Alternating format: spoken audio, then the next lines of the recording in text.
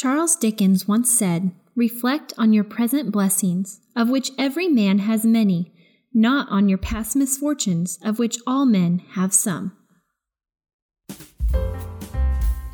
Hello, and welcome to the Elegant Balance Podcast, where we explore how to create a well-balanced life full of simplicity, joy, and beauty. I'm your hostess, Dr. Kaylee Hackney, wife, working mom, and expert in the work-life interface. In this podcast, I'll be sharing the science behind work-life balance, practical tips, and plenty of love and encouragement along the way. My desire is to inspire women to pursue their elegant balance. I'm so excited that you're here. Let's get started.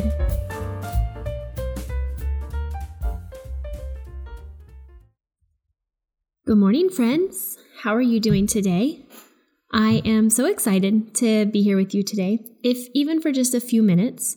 I say that because today I am actually sharing a previous episode with you.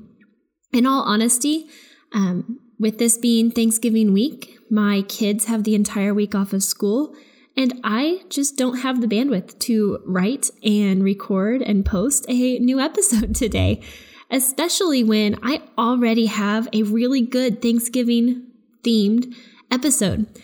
So I wanted to share that with you today. It actually was the second episode ever of the Elegant Balance podcast. And I know that some of you maybe haven't been following the podcast since the very beginning. So I hope that maybe for some of you, it serves as a good reminder. And for some others of you, maybe it's the first time you've even ever heard it. So this episode is focused on practicing gratitude.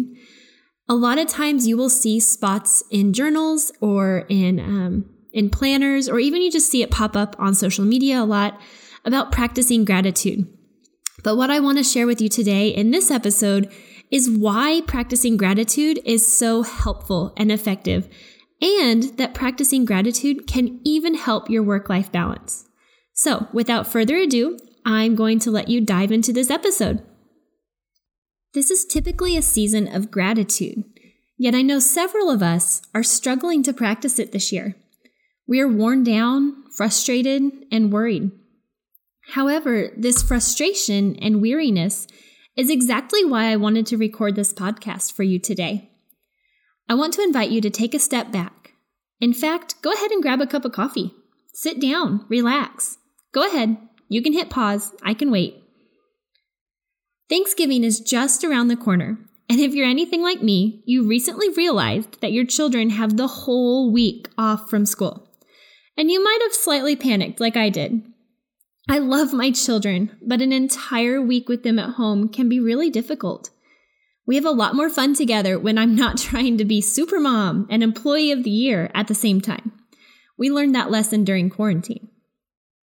When we're faced with times like these, times when our two worlds of work and family inevitably collide, times when you feel stuck in between the demands of your job and your desire to do a good job, and the demands of your family and your desire to love, care for, and spend time with them, a really great exercise to practice is gratitude. This practice allows us to gain a fresh perspective on our situation, and I'm sure many of you agree we can all use this from time to time. So, to give you a better idea about what I'm talking about, let's define gratitude. Gratitude doesn't really cleanly fit into just one box. It's been classified as an emotion, an attitude, a moral virtue, a personality trait, and a coping resource. Gratitude can be defined as a generalized tendency to recognize and respond with grateful emotion to the roles of other people's benevolence in the positive experiences and outcomes that one obtains. Now, I know that's a mouthful. So in other words, gratitude stems from the recognition that we have received something positive that wasn't necessarily earned or deserved from somebody else. Synonyms for gratitude include gratefulness, thankfulness, appreciation, and graciousness. So you might be thinking, yeah, Kaylee, I already knew that. Or maybe you're thinking, I am grateful, but what do you mean by practicing gratitude? The intentional practice of expressing our gratitude isn't something that should be reserved for sitting around the table on Thanksgiving Day. Instead, identifying the things that we're grateful for should be an exercise that we do every day. This is what I mean by practicing gratitude. Why would we take time to do that, you might be asking yourself? Well, for one, research supports the notion that practicing gratitude can lead to all sorts of benefits for us, both at home and at work. A key theme in much of the work-family research, and specifically the research that's focused on the stress associated with work-family conflict, is that we all need resources to help us meet the demands that come our way. Resources have been defined in many ways, but the main idea is that they help us achieve our goals. Resources can be physical, such as time, money, or energy; psychological, such as our positive mood; cognitive, like our attention span or memory; or physiological, such as our health or our sleep quality. The more resources that you have, the better prepared you will be to successfully take care of all of your responsibilities, whether they be at home or at work. Further, having access to resources can also help protect you from stress, overwhelm, and burnout, something that we all desire. Think about it. Many of us are working from home and caring for our children during this pandemic. This results in a lot of demands being placed on us, such as teaching our children, fixing their meals, attending Zoom meetings, working out, and so on and so on. These demands are much easier to take care of when we have things like time, energy, a positive mood, a good night's sleep, all of which can be classified as resources. So, what does this have to do with gratitude? Well, the intentional practice of gratitude has been shown to help build up resources. Specifically, research has linked gratitude to a set of psychological resources such as happiness, life satisfaction, positive mood, optimism, hope, and overall psychological well-being. There's even evidence that gratitude is linked to physiological resource gains, such as sleep quality and reduced blood pressure. This makes me really, really excited. We don't always have a lot of control over the resources that are available to us. We can't create more time or energy or money with the snap of our fingers. If you have figured out how to do this, please fill me in. Yet the simple act of identifying the blessings in our life can help us build up some resources so that we can successfully take on each day. In case I haven't convinced you yet, I'm going to say it again. Expressing gratitude is not just for Thanksgiving Day. So how do we practice gratitude? Well, research has suggested a few different aspects of a gratitude practice that make it more effective. First, voluntary participation is critical. Individuals who choose to intentionally practice gratitude will experience greater benefits from the practice than individuals who are forced to do so. This means that you have to decide to do this for yourself.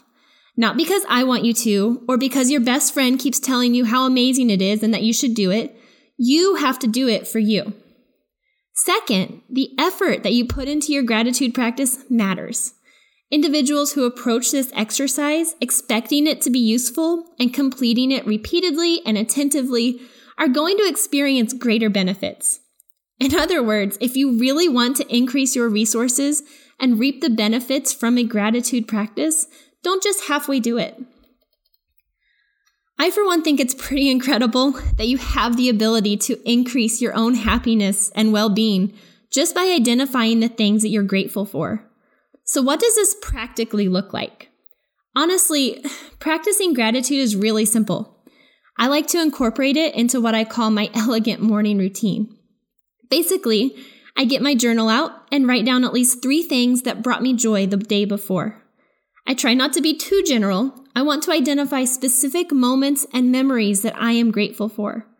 For example, instead of just saying my kids each morning, even though I am very grateful for them, I would write down something more specific, like I am grateful for the experience of watching my children dig through the Christmas decorations and seeing the pure joy and delight at all the treasures that they found in those boxes. See how much more specific that is? It makes me smile again, just saying it out loud. In addition to listing out all of your blessings, you can also practice gratitude by reaching out to someone who you are grateful for, or expressing your gratefulness to them. This can be done by sending a letter to them, or an email, or even a text, calling them, or even visiting them. This practice isn't rocket science, and it probably won't take you more than 10 minutes each morning, but it will begin to train your brain to look for the blessings throughout the day. Researchers call this training our cognitive biases. Being women filled with gratitude, positivity, and joy will inevitably spill over into the other areas of our lives and help us take another small step toward the elegant balance that we are all seeking. Thank you so much for listening to the Elegant Balance podcast. If you enjoyed this episode, be sure to subscribe so that you don't miss any of our future conversations. Also, it would mean a lot to me if you could leave me a 5-star rating and review in iTunes or wherever you're listening to this episode. Thank you, friends, and have a beautiful, joy-filled week.